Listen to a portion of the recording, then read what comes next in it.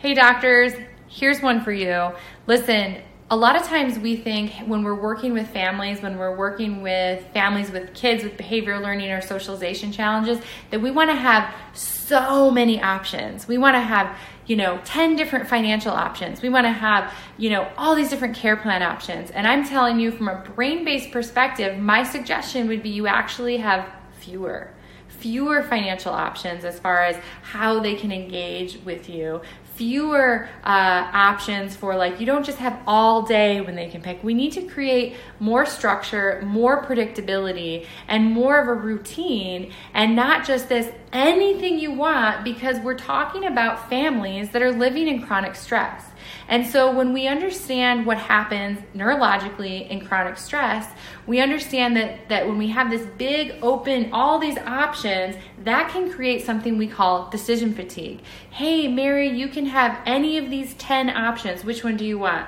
That's a lot to choose from. I already have to manage a lot of things and have to choose a lot of things every single day just to get my family through.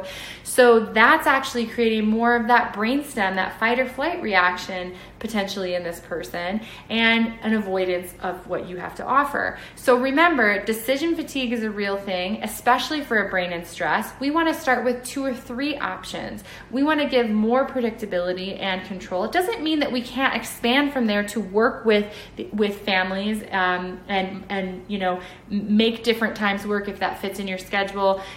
Work and have creative financial plans if that's what you do. But it just means that you don't present them all at once. You have very predictable and 2 to 3 options, and that's how you present. That's how you communicate. You're direct, you're clear, your communication does not leave for a lot of vague, recommendations, and you're not putting the demand or increasing the demand too much for these parents who are already living in a very high demand state all the time.